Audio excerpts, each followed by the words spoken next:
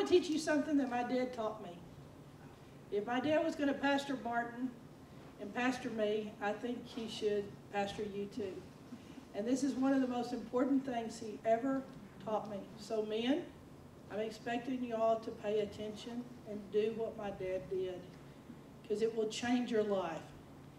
And it's that there is a difference between you praying and between you commanding. And there's not many people that make the distinction between having said their prayers, speaking to God, and using your authority.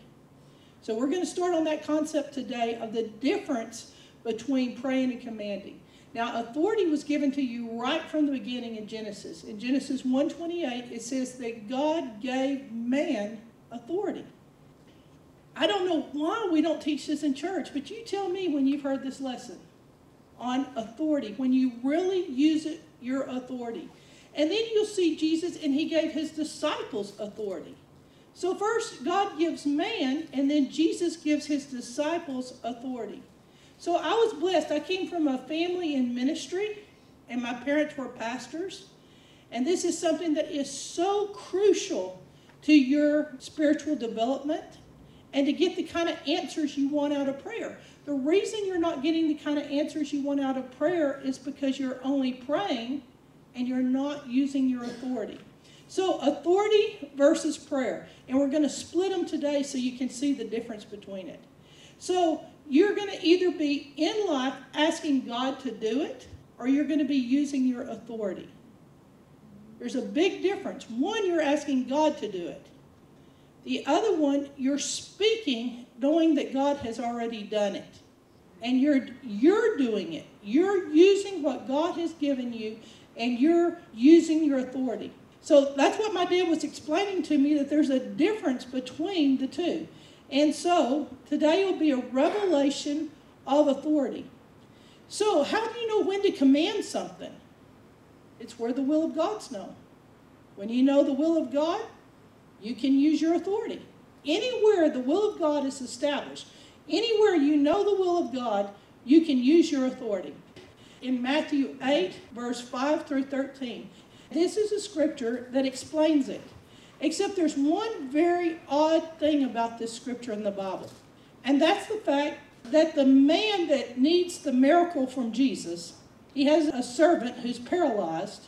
The guy who needs the miracle is the one that tells the parable and explains the difference to Jesus. Now, most of the time, Jesus told a parable to the person, but this time, the man tells Jesus a parable. Now, let's see how much Jesus liked this. Did he like this guy telling him what to do? Did he like a man telling him, you should do this? In fact, this guy even disagrees with Jesus and tells him no. Of all things, nobody talks about this, but this is what happens here. So many times we need to command, and we're stuck in our prayer. We're stuck in what my dad called homework. He said prayer is your homework. It's what you do behind the scenes. It's that thing you do in the secret place. It's that thing you do that's just between you and God. You've got to do your homework. But commanding is what you do publicly. It's where the test is on. So we're going to look at this scripture, and in verse 7 is where we're going to pick up the story in Matthew 8. And the guy has a paralyzed servant. Now, when you have a good servant, you don't want to lose them. You sure don't want them paralyzed. So you see this guy, he's really upset. This person serves me. He helps me. You can't find a guy like this very many times, someone that will really help you in ministry. That'll be the first person you bring for healing. Martin will call me all upset if it's one of you who's his hardest workers. And this is what this guy does, is he has a paralyzed servant. Now, the funny thing is, this guy is not even Jewish.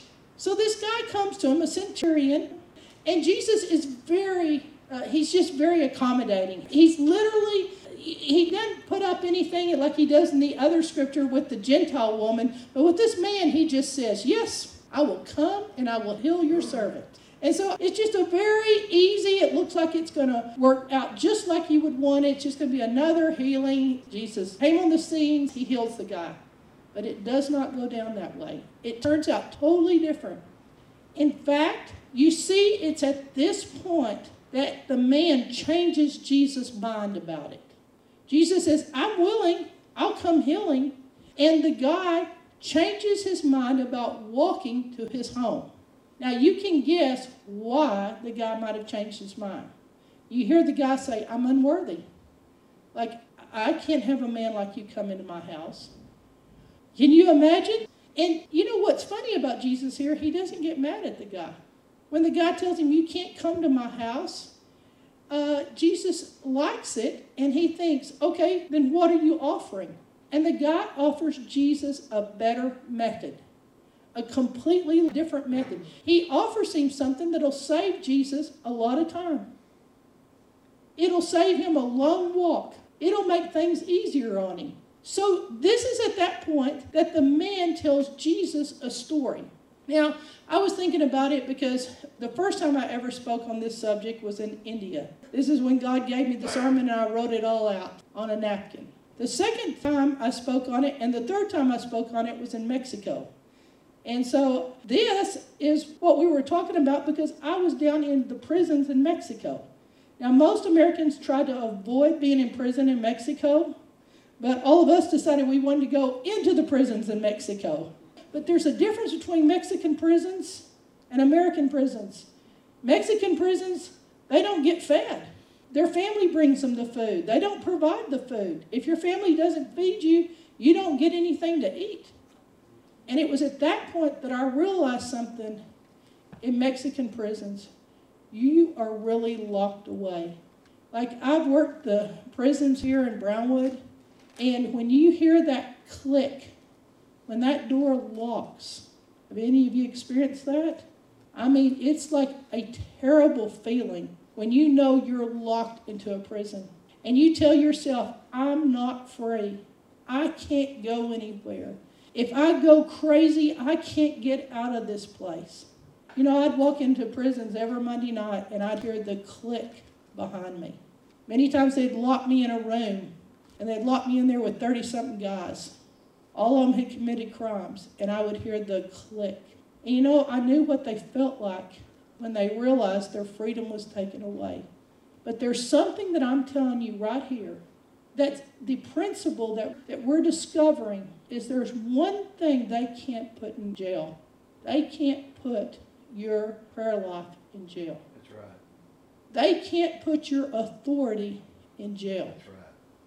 There is one thing that can slip out those prison bars, and that's the authority of the believer.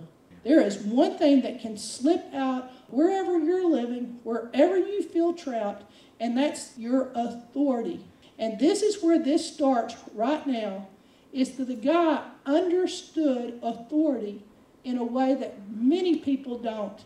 And that's why he tells Jesus, you don't have to come to my house. You don't have to go there. In fact, you can stay right where you are and you can speak and it'll change it over here. You can literally be in one place and change something in another place. You know, sometimes I'd be on the mission field. I'd be in India and I'd be afraid. What's happening back home? What's going on? I'm not home. But I'm telling you, what could reach Texas from India is your authority. When you feel powerless and you don't feel like there's anything you can do about a situation, when you're worried about your children, you can speak here and use your authority there. So this is a very unusual situation where an officer in the military explains to Jesus about authority. And before we talk about what he said, I want to tell you something that happened to me. We had a college girl and she came to me. And she was kind of a challenge to me because her family and her church disbelieved everything I had to say. I mean, she was from a particular church that is so strict and so religious. And she was in my Bible study to prove to me everything I said was wrong. And so that's how we began our relationship. I would go see family. They were very religious and they were very proud. Have you ever known someone like that where they're very religious but they don't seem to have a relationship with God? So for a year I had that relationship going on with this girl of teaching, and she was very quiet. She didn't say anything. So I had no idea how we were progressing. But she would take me with her different places. she would stiffen. You know, sometimes when you'd preach, have you ever seen anyone, they stiffen, or they fold their arms in a certain way. And you know, they're like, prove it to me. You know, it's kind of like when you come up here and you've never met me. You know, for about 5 minutes, you're deciding, do I like her? You know, is it okay? I mean, usually people try to tell you a joke real quick at that moment. That's what they would do to me for 1 year. Just, do I like this person? Do I not? So after 1 year of being with me, she corners me. And we're in the coffee house, and she says, I need to tell you something. She said, after a year, she said, you have changed my life. She said, I appreciate what you've taught me. She says, you've changed how I feel about God. She said, he's real to me. She says, I've never experienced this before. She said, everything that I've been taught in my strict upbringing has just crumbled and fallen. And she said, I like what you've done because you've showed it to me in the scripture. I'm sitting there enjoying this conversation. I'm like, where's my recorder? I mean, these are those good moments. You've gone a year and not had any feedback from her. And she's telling me how glowingly wonderful, how transformed she is, what a difference it's made. Because when she came to me, she was burned out on religion. You know, a lot of kids come to you in college and they're burned out. And she was going to walk away from what her parents had taught her until she had met me. So it was one of those moments I felt like we had made a divine connection until she said the next sentence. And she says, but there's one thing I have trouble with, somebody in your group. I was thinking, I wonder which clown. You know, you're wondering which one of my college kids did it. And she said, it happened in the kitchen. She said, there hasn't been anything that you've said that I haven't not believed because you'll show it to me in the Bible. But she said, this person got in the kitchen and she said, I heard them do it. And she said, I know there's no scripture for it. She said, they boss God around. They tell God what to do. She goes, that is not scriptural, to boss God around. I said, it's kind of like treating him like a slot machine, isn't it? You know, you just tell him what you want, ka-ching. And I was like, oh dear, what am I going to say? And all of a sudden, this came to me. I showed her the scripture in Matthew 8. And I said, what you're not understanding is who you're bossing. Because people are so in tune to thinking authority works like prayer, they think that you're speaking to God. See, when you pray, you're communicating with God. When you open up your heart and you pour things out you're talking to God. But when you have authority, you're not speaking to God. It's not God that you're commanding. So you're not crossing God, but you're bossing your problems around. You're speaking to the sickness. You're speaking to whatever it is that's standing in the way. You're commanding it to do what it's supposed to do. And so, with God, you bow down and you worship. I take orders from God every day. I don't give God orders. Another thing I don't give God is suggestions. Not only do I not tell God what to do or give him orders, I don't even give him suggestions. Have you ever noticed if you give him a suggestion, he won't do it? You know why? He's a man. No, I mean, if you tell God what to do, like my dad said, whatever I suggest to God to do, he has never used one of my suggestions. So Dad said, just keep them quiet. Don't say your suggestions to God, because if you suggest it, he won't use it. So we're not bossing God. I'm delicate. I'm not even suggesting to God what he should do, because he's so unusual, because he likes to surprise me. I'm not going to ruin his surprise. But when it comes to evil, you better be the boss. You better find your authority. When it comes to something of the enemy or the devil, you've got to boss it. So the same thing with this guy. We turned in our Bibles. I said, look at verse 9 and verse 10. He said, the centurion said, just like we were saying, Lord, I'm not worthy for you to come under my roof. But Lord, just say the word, and your servant will be healed. For I am a man under authority, and I have men under me. I'm a man in authority, and I have men underneath me. And he explains it to Jesus. Look at this. This is a man explaining a principle to Jesus.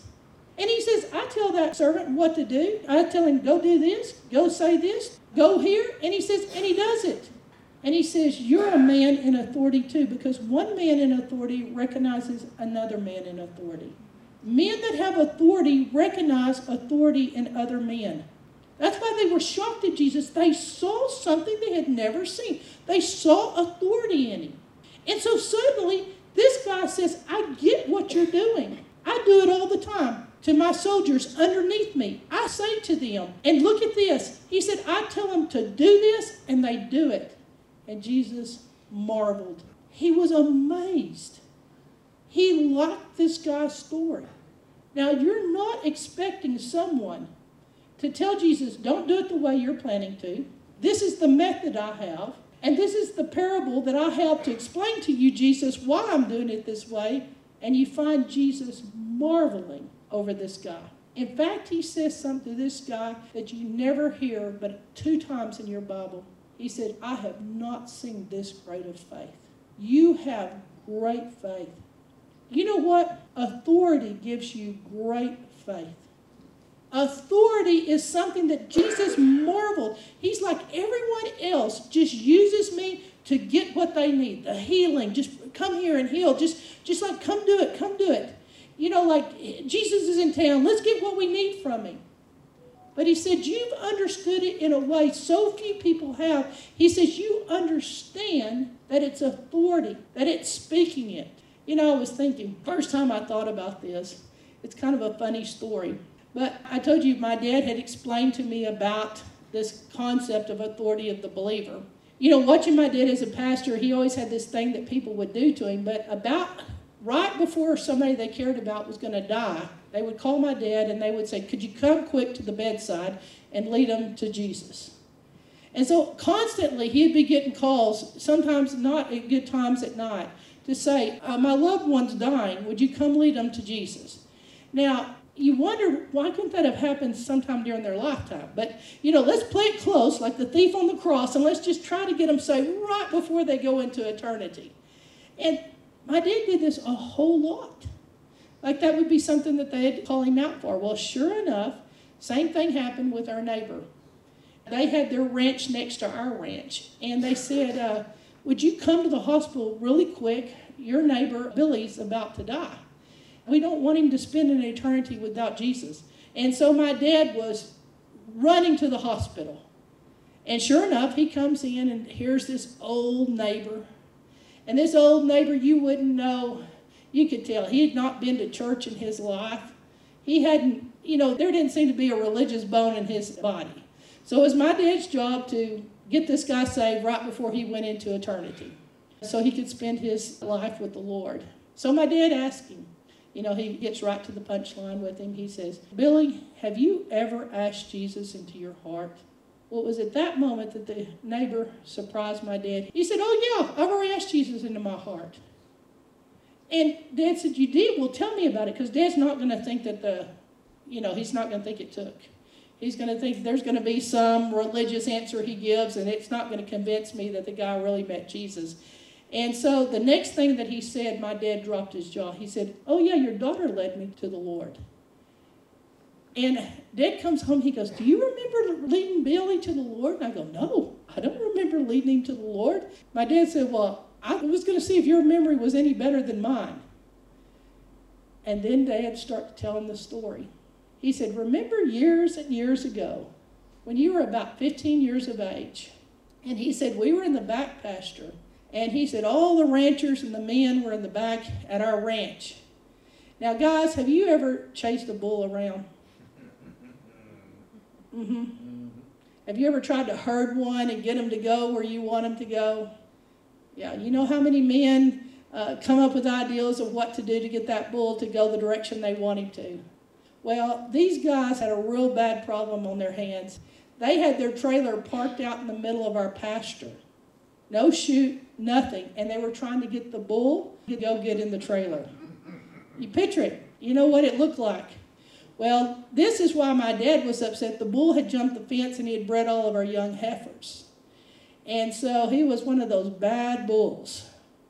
And my dad was really upset because he would jump the fence, breed the heifers, and jump back over. Well, when it came time, he had messed up all of our new cattle crop because all the heifers lost their calves And they also, many of them died trying to give birth because it was a huge bull. And my dad had been so careful with his herd. He'd kept them put away. He had a small bull to start them on. He was going to have the exact right breeding time. And all of a sudden, all his heifers are in a mess. Well, he had called up the neighbor.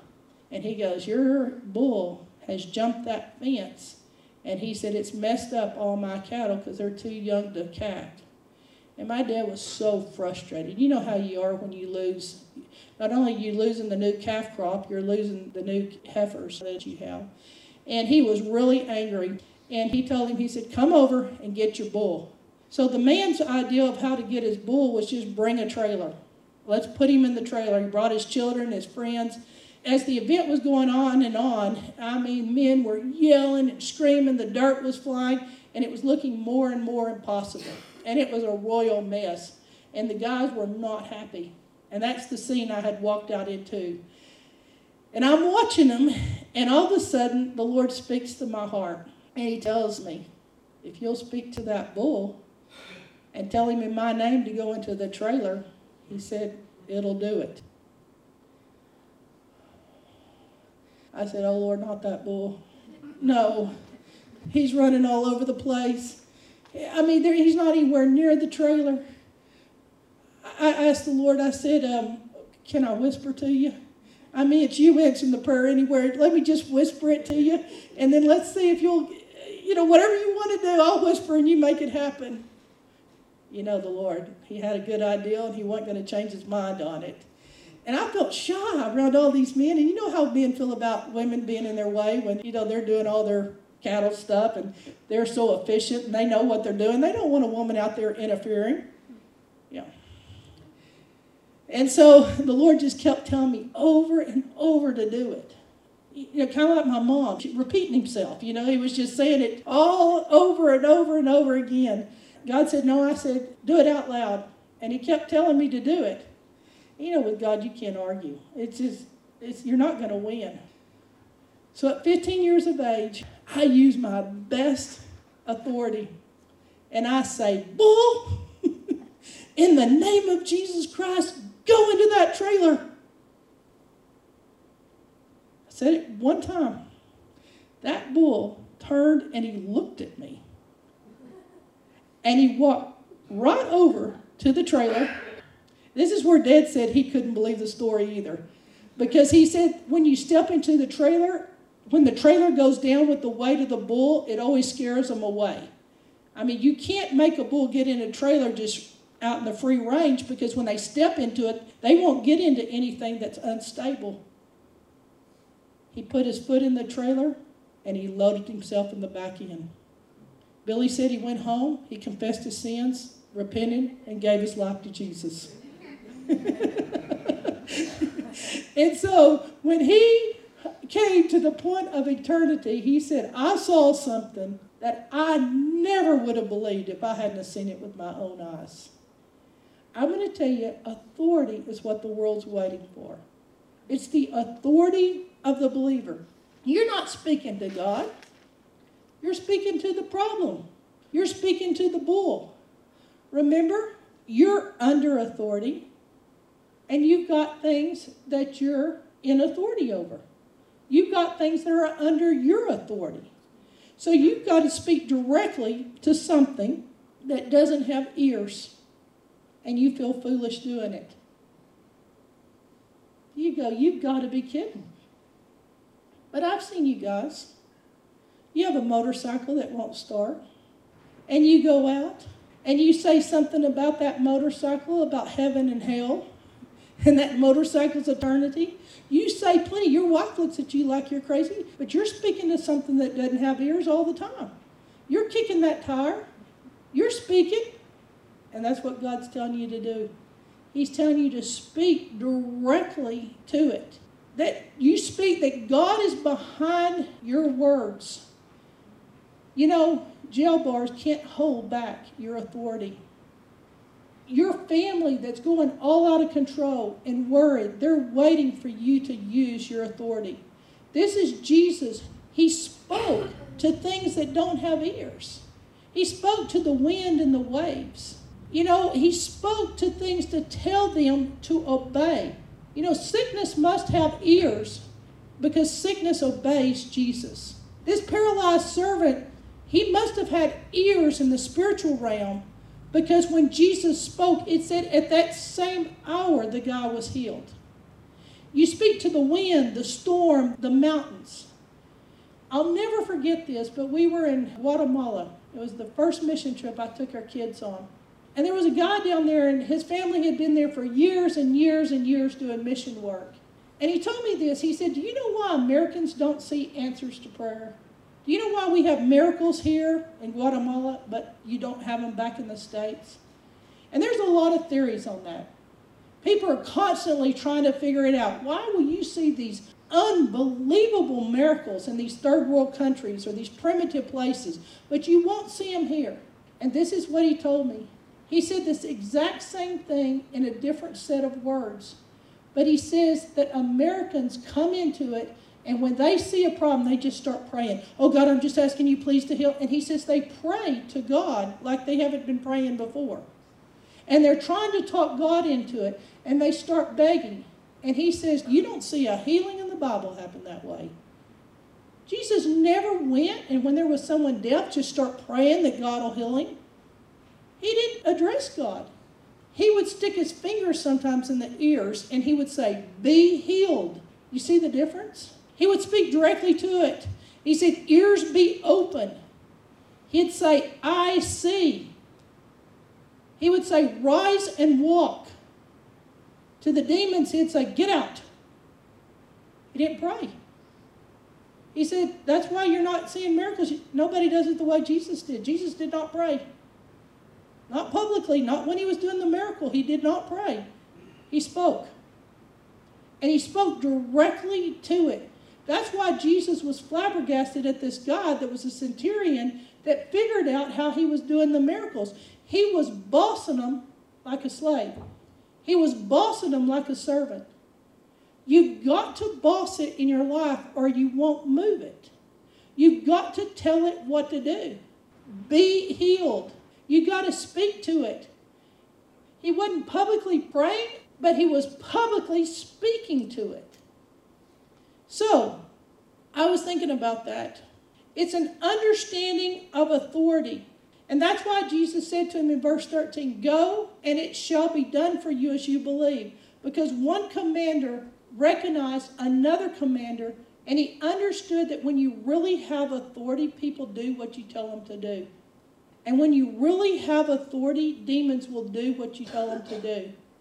And when you really have authority, sickness will leave a body when you do what Jesus did. So, I was thinking about it. It happened that same hour. Well, I was hoping today that I'd have my friend Loopy here. I told my mom, I pray Loopy's here when I walk in that door. Sure enough, I opened the door and there sat Loopy. I go, Loopy, I got to talk to you. She goes, I've got to talk to you. I go, I used your name in Mexico and I told this story on you. Can I tell it today? So she even gave me better facts to the story than even what I had known about it. But I had said, here's Loopy. I have this friend in Texas. And her aunt called her one day, and she told her, I don't know what's happened, but she said, your little cousin went crazy. She said, like, she's mentally gone off her rocker. She's gone insane. We've locked her in a room. She's attacking the family. She won't eat for days. Everybody's scared of her. And she said, just one day she woke up and she was crazy. And so either she asked Loopy to come pray, or Loopy was knowing about her authority, and Loopy said, okay, I'll come pray, and I'll pray for my cousin, and her mind will come back to her when I pray for her. And so Loopy was going to drive down to Mexico to pray for her little cousin. I had said, this is where my facts were wrong, it was an 8-hour drive. Loopy said, no, it was about 15 to 20-hour drive. So picture this, 15 to 20 hours she's going to drive down to Mexico. So she comes by the coffee house and she's going to get prayer because she wants to make sure that when she uses her authority that it's going to work. And so she said, would y'all all pray about my cousin? So I remember her coming in. This is where I was in the junction, the story that I was in the coffee house. I was like, what happened to your cousin? I don't know. She'd been completely normal and now she's crazy. like we all have one in the family. And that demon spirit had grabbed her cousin's mind. She said, I'm going to pray for it. It's going to loose her and come off. Well, you know what happened. We all start just using our authority. Loopy starts using her authority. We command that spirit. You let go of that girl. Let go of her. So anyway, Loopy goes home. She had charged her battery up. She's ready to go down there in the power of the Lord. And all of a sudden, when she got up the next morning to drive, her mother calls, I think her mother, and she says, you're not going to believe this. But she said, I don't know what to tell you. Loopy doesn't need to come. Her mind came back to her. She's okay. Amen. That's exactly what we're talking about. You can speak it here, and it'll work 15 hours away. You can speak the word here, and the demon leaves there. So this was the piece that Loopy gave me that I didn't know. I don't think they had caught this up just real fast, but there had been a movie that everybody had wanted to watch in Mexico. It was a real popular movie. So they had all watched Chucky. And they'd watched this horror movie. And guess what? A spirit of murder had jumped on the cousin. And the cousin's not very big. The cousin. And the cousin is not very big. And her uncle is a big, strong man. He's afraid of nothing. And he was afraid for his life. She was going to kill his wife and him. Because it doesn't matter what body that spirit of murder inhabits. They'll find a way to kill you. And they go off their rocker. So look at this. Prayer can't be locked up, but she sure was. And there's a lot of people locked up that could be set free because of the faith of a cousin like this going and getting prayer and saying, that spirit will come off of my cousin.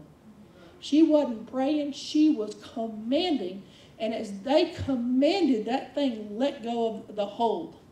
So you can pray for something in Mexico and it'll take place. You can make your prayer life in prison. Your prayer life, your authority cannot be locked up. And that's when Jesus said, truly, I've not found such a great faith as anyone in Israel. So, miracles, they have a command to them. I want to give you a scripture. I want you to look in John 11, verse 11.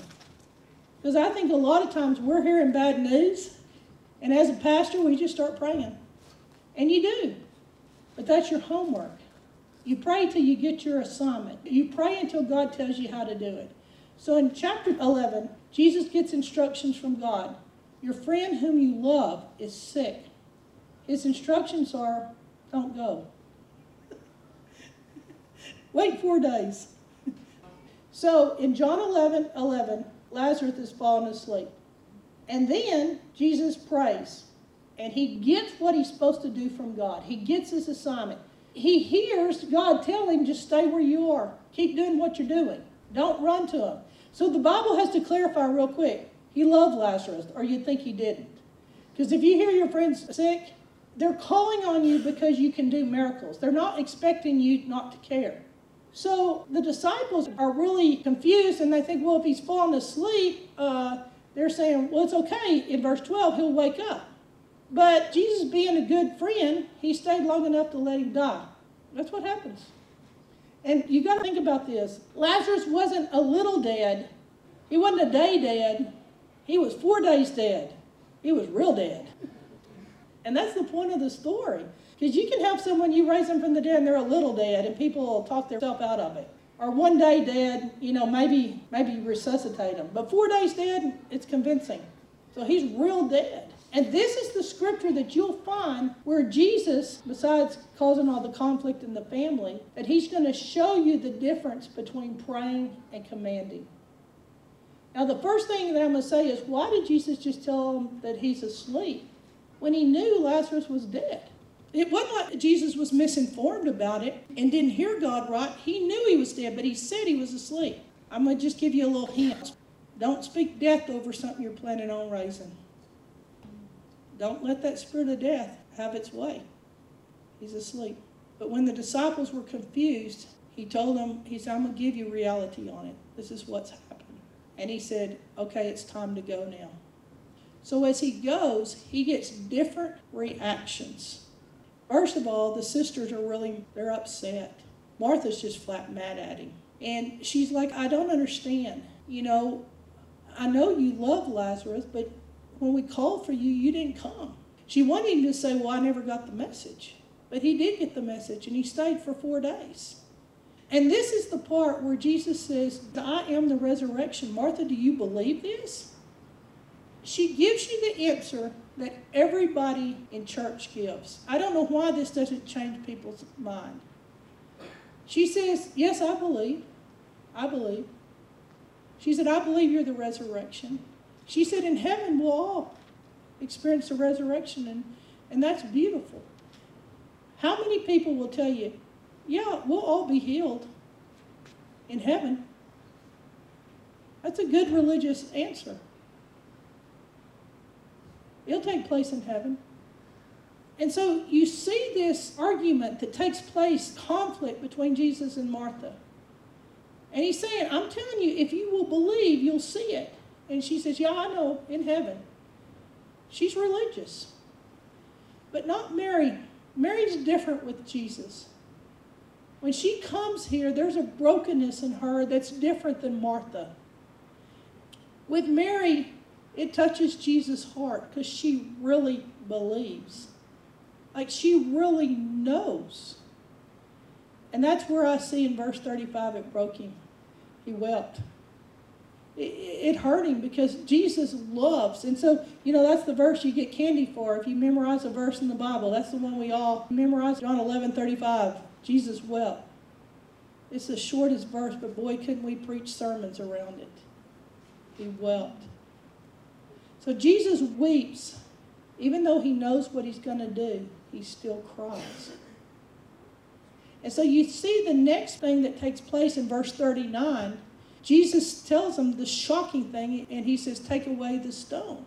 Now guess who starts protesting? Martha. He stinks. He stinks. It's already started the decay. Look, I'm already upset with you. You waited 4 days till it's too late. Now, don't make this worse by going to visit the dead body now. I mean, you're not even time for a visitation. He stinks. I mean, I don't even want him back now. He's rotted. He stinks. And if you've ever seen an I told you so, it's verse 40. Jesus gives Martha an I told you so. He said, did I not tell you? Roll that stone away. Did I not say, if you believed, you would see? Are you really going to make your faith only be for heaven?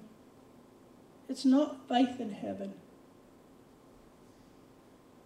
In faith, it's seeing faith. Here, you've got to believe it to receive it. He asked her to believe before she sees. It's down here on earth that you've got to believe it, that you've got to say, okay, he's saying, I am the resurrection. He's saying you can do these things. It's a believing it now. And then you see Jesus do something that's unusual. In verse 41 through 42, he does something that he does not do very often. Unless he's just in his quarters with his disciples where he's doing that private praying. But this is the one time you're seeing a very public prayer on Jesus. And I think it's unusual. Verse 41, 42. Father, I thank you that you hear me. So they know that you send me. You hear his motive. People are standing here. I want them to believe. Notice this, Jesus doesn't have his eyes closed. He's not bowing down his head. It says he looks up into heaven. And he's saying, God, I'm praying for those because I know we've already talked about this and you've already heard me. This would be like you praying like this if you had a barbecue. And you invited over all your heathen friends. And you've been witnessing to them forever. And you look up into heaven and you say, God, I've been talking to you about this guy. And I'm praying for his sake so that guy knows that God sent me. I'm having this barbecue today just so that guy will get saved. That's the kind of prayer that Jesus gives. And that's exactly what it looks like when Jesus prayed it. He prayed about Lazarus. But I want you to mark something in your Bible. Nothing happens when he prays. His prayer doesn't do anything. Not for Lazarus. Watch when the miracle takes place. This shows you the line of distinction. He prays for the sake of the people. And he reminds God, I've already talked to you about this. I've already done my homework. A lot of times Jesus would pray all night. He prayed. But notice that's not when the miracle happened. But verse 43, this is it.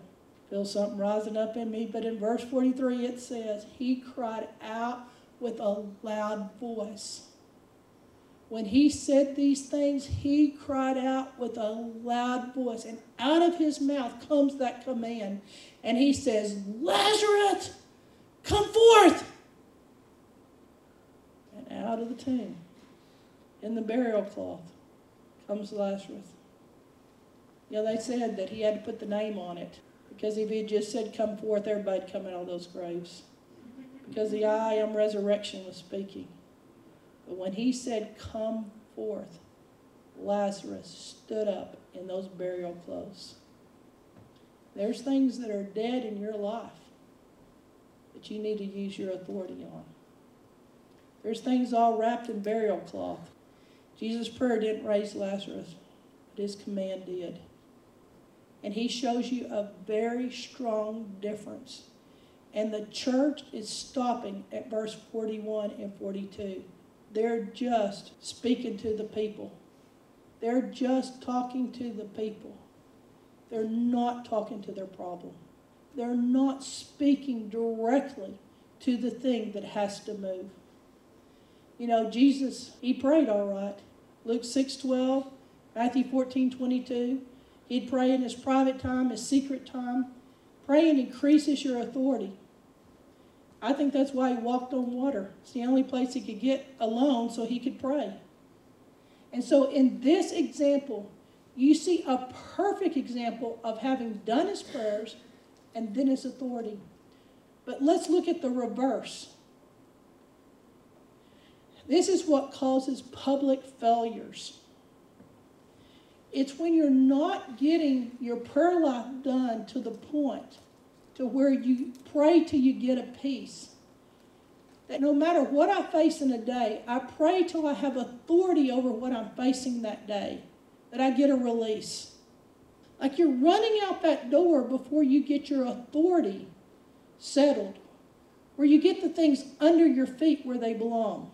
So that's why you find yourself like the Guatemala missionary saying, you're trying to quickly pray and catch up with God because you didn't pray that morning, that night. You're facing it like it's brand new to you. But what you've got to do in your morning times, you get up and you pray until you sense that you have authority for that day's problems. Then no matter what comes up against you, you're ready for it.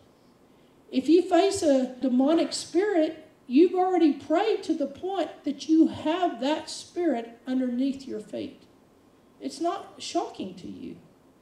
Your authority is already intact. So start with that idea when we look at a time when authority doesn't work, when it's a failure. Mark 3:15, it says, Jesus says to his disciple, you have power to heal sicknesses and to cast out devils. There's a person that told me, nowhere in the Bible does it say that you pray for sicknesses. Not with Jesus. Not anywhere with Jesus does it say you pray for sickness. Everywhere with Jesus it says you heal sicknesses. There's a big difference between praying for sicknesses and healing sicknesses. So he says that here. You got the power to heal sicknesses and to cast out devils. That's chapter 3. You flip 6 pages over to Mark 9, and you've got the authority to do it, but it doesn't work. In verse 17 it says, and he brought a son that was possessed by a spirit. And the spirit robbed the guy of his speech. It seizes the guy. It throws him to the ground. He foams at the mouth. He grinds his teeth. And he gets rigid. And I told your disciples, and they failed. That's the case history.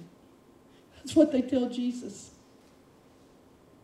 And so you think Jesus is going to do what he would always do of saying, oh, I just want to encourage you, my disciples. I want to encourage you that you tried. I mean, not many people try to cast out demons. I'm so proud of you. Like you next time you'll get it.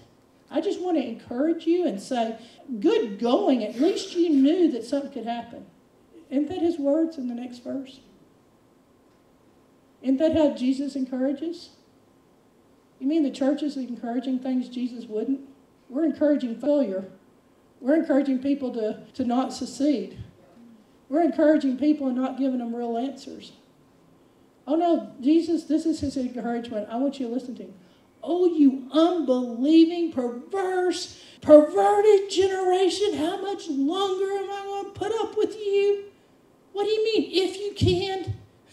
If you can, Jesus throws it right back at him. You watch him throw that if you can there. You perverse. What would you do if your pastor said that to you? You perverse. You failed at casting out the demon. You're thinking he's going to clap you on the back and say, good job. I'll tweak you a little bit. So Jesus does it for him. He goes, you foul, deaf, and dumb spirit, you come out of him and don't enter him again. When he said it, the guy flops around and he lays there like he's dead. They go, well, it went from bad to worse. Jesus does it, and the guy so then he lifts him by the hand and he pulls him up. And the disciples ask, why could we not do that? I mean, we don't get it. Mark 3, you tell us we can. And in Mark 9, the disciples failed. And notice what Jesus summons them back to. Prayer and fasting. You didn't do your homework. FaceTime with God. You needed more intimacy with the Lord. It's like on the mission field, you're trying it for the first time. You haven't prayed a lick. You've been upset all night long because you're hot, not the food you want, fighting with someone. You're not praying. You're not praying ahead of time what you're going to be facing. He's saying you've got to pray. This kind, he said you're dealing with this particular kind. It doesn't come out but by prayer and fasting. And if you've done deliverance, you'll know what they're talking about. There's some that have a stranglehold grip. And you've got to put time with the Lord. You know, sometimes I get up in the middle of the night and I'm asking the Lord, what's it going to take on this person? What's the key? What's gripping them that maybe, a little bit of movement, but you're not going to get that strong one. And there's a difference when you do it this way. And it's frustrating when the person ends up in the fire and it's not working. So the summary is your prayer time. We pray. We plead. We beg God, please do it, please do it, please do it, please do it. We cry out. But authority commands. It's different. It speaks directly to it. It's public. It either works or it doesn't. You don't see David pray before he fought Goliath. He'd spent a lifetime of worship and prayer. And then when he sees this thing, this beast, this huge 9'9" man, he looks at him and he says, why are you defying the armies of the living God? You don't have a covenant. And he says, I come to you in the name of the Lord of hosts, and today you will fall and your flesh will be given to the birds, and the dogs are going to eat you up, and I'm going to take your head off. That's good authority. You don't see it much in the Old Testament, but you see him command, not pray, command. So, within this famous thing on the disciples failing, in Matthew's version, he adds one more thing to this verse of not being able to get the demon cast out. And Matthew 17:20 is the same story, and he says, truly I say to you, if you had the faith of a mustard seed, you could speak to the mountain, and it would do what you tell it to. And so right here divides in your own personal life between talking about the mountain or talking to it. Are you spending all your time talking about your problems or speaking to your problems? You can't blame God for not doing anything. You're not giving him a mustard seed to work with. It doesn't take much. So if you have time to be frustrated and vent and talk and just chew it and, all this kind of stuff we do, in the name of the Lord. Amen. That's our prayer life. It looks nothing like he's saying because we've never figured it out. We've never figured it out in the Bible, the difference between praying and commanding. It's like we discuss, we cuss and discuss, and we never which direction with it. But we're not doing what he's telling us to do. The verse that I got for y'all that I put in here was Matthew 16:19 and Matthew 18:18. And it's where Jesus says, whatever you bind will be bound. Whatever you loose will come untied. And he gives you this authority. He even works agreement into the Matthew 16:1. And the rabbinical thinkers, they interpret the word very strongly, and I like it. But it says, whatever you forbid, I'll forbid. And whatever you permit, I'll permit. And I've seen my dad let some things I said stand, and I've seen him forbid some things. There's some things, men, that you can't let stand in your family. It's a no. It's forbidden. It's the power of forbid, or it's the power of permitting. It's the power of bonding, it's the power of loosing. If you aren't activating bonding and loosing, letting something out or tying it up, you're not using your authority. And that's why your kids are running around like crazy. It's why your problems are running out of the chute. It's because you're not doing what the Lord says. The word is tie, untie, loose. It's a very simple word. So, in summary, Jesus prays. If you try to pray and don't have authority, it's not going to work. And if you try to have authority without prayer, it's not going to work. The answer is doing your homework and passing the test. The Roman centurion, Lazarus, disciples failing to cast out the spirit when the authority didn't work. It's those guys. It's Loopy with the crazy cousin in Mexico. Healed before you can even get there. Delivered of that spirit that came on her with an open door. It's rebuking the hail and the tornadoes that you see. It's the bull.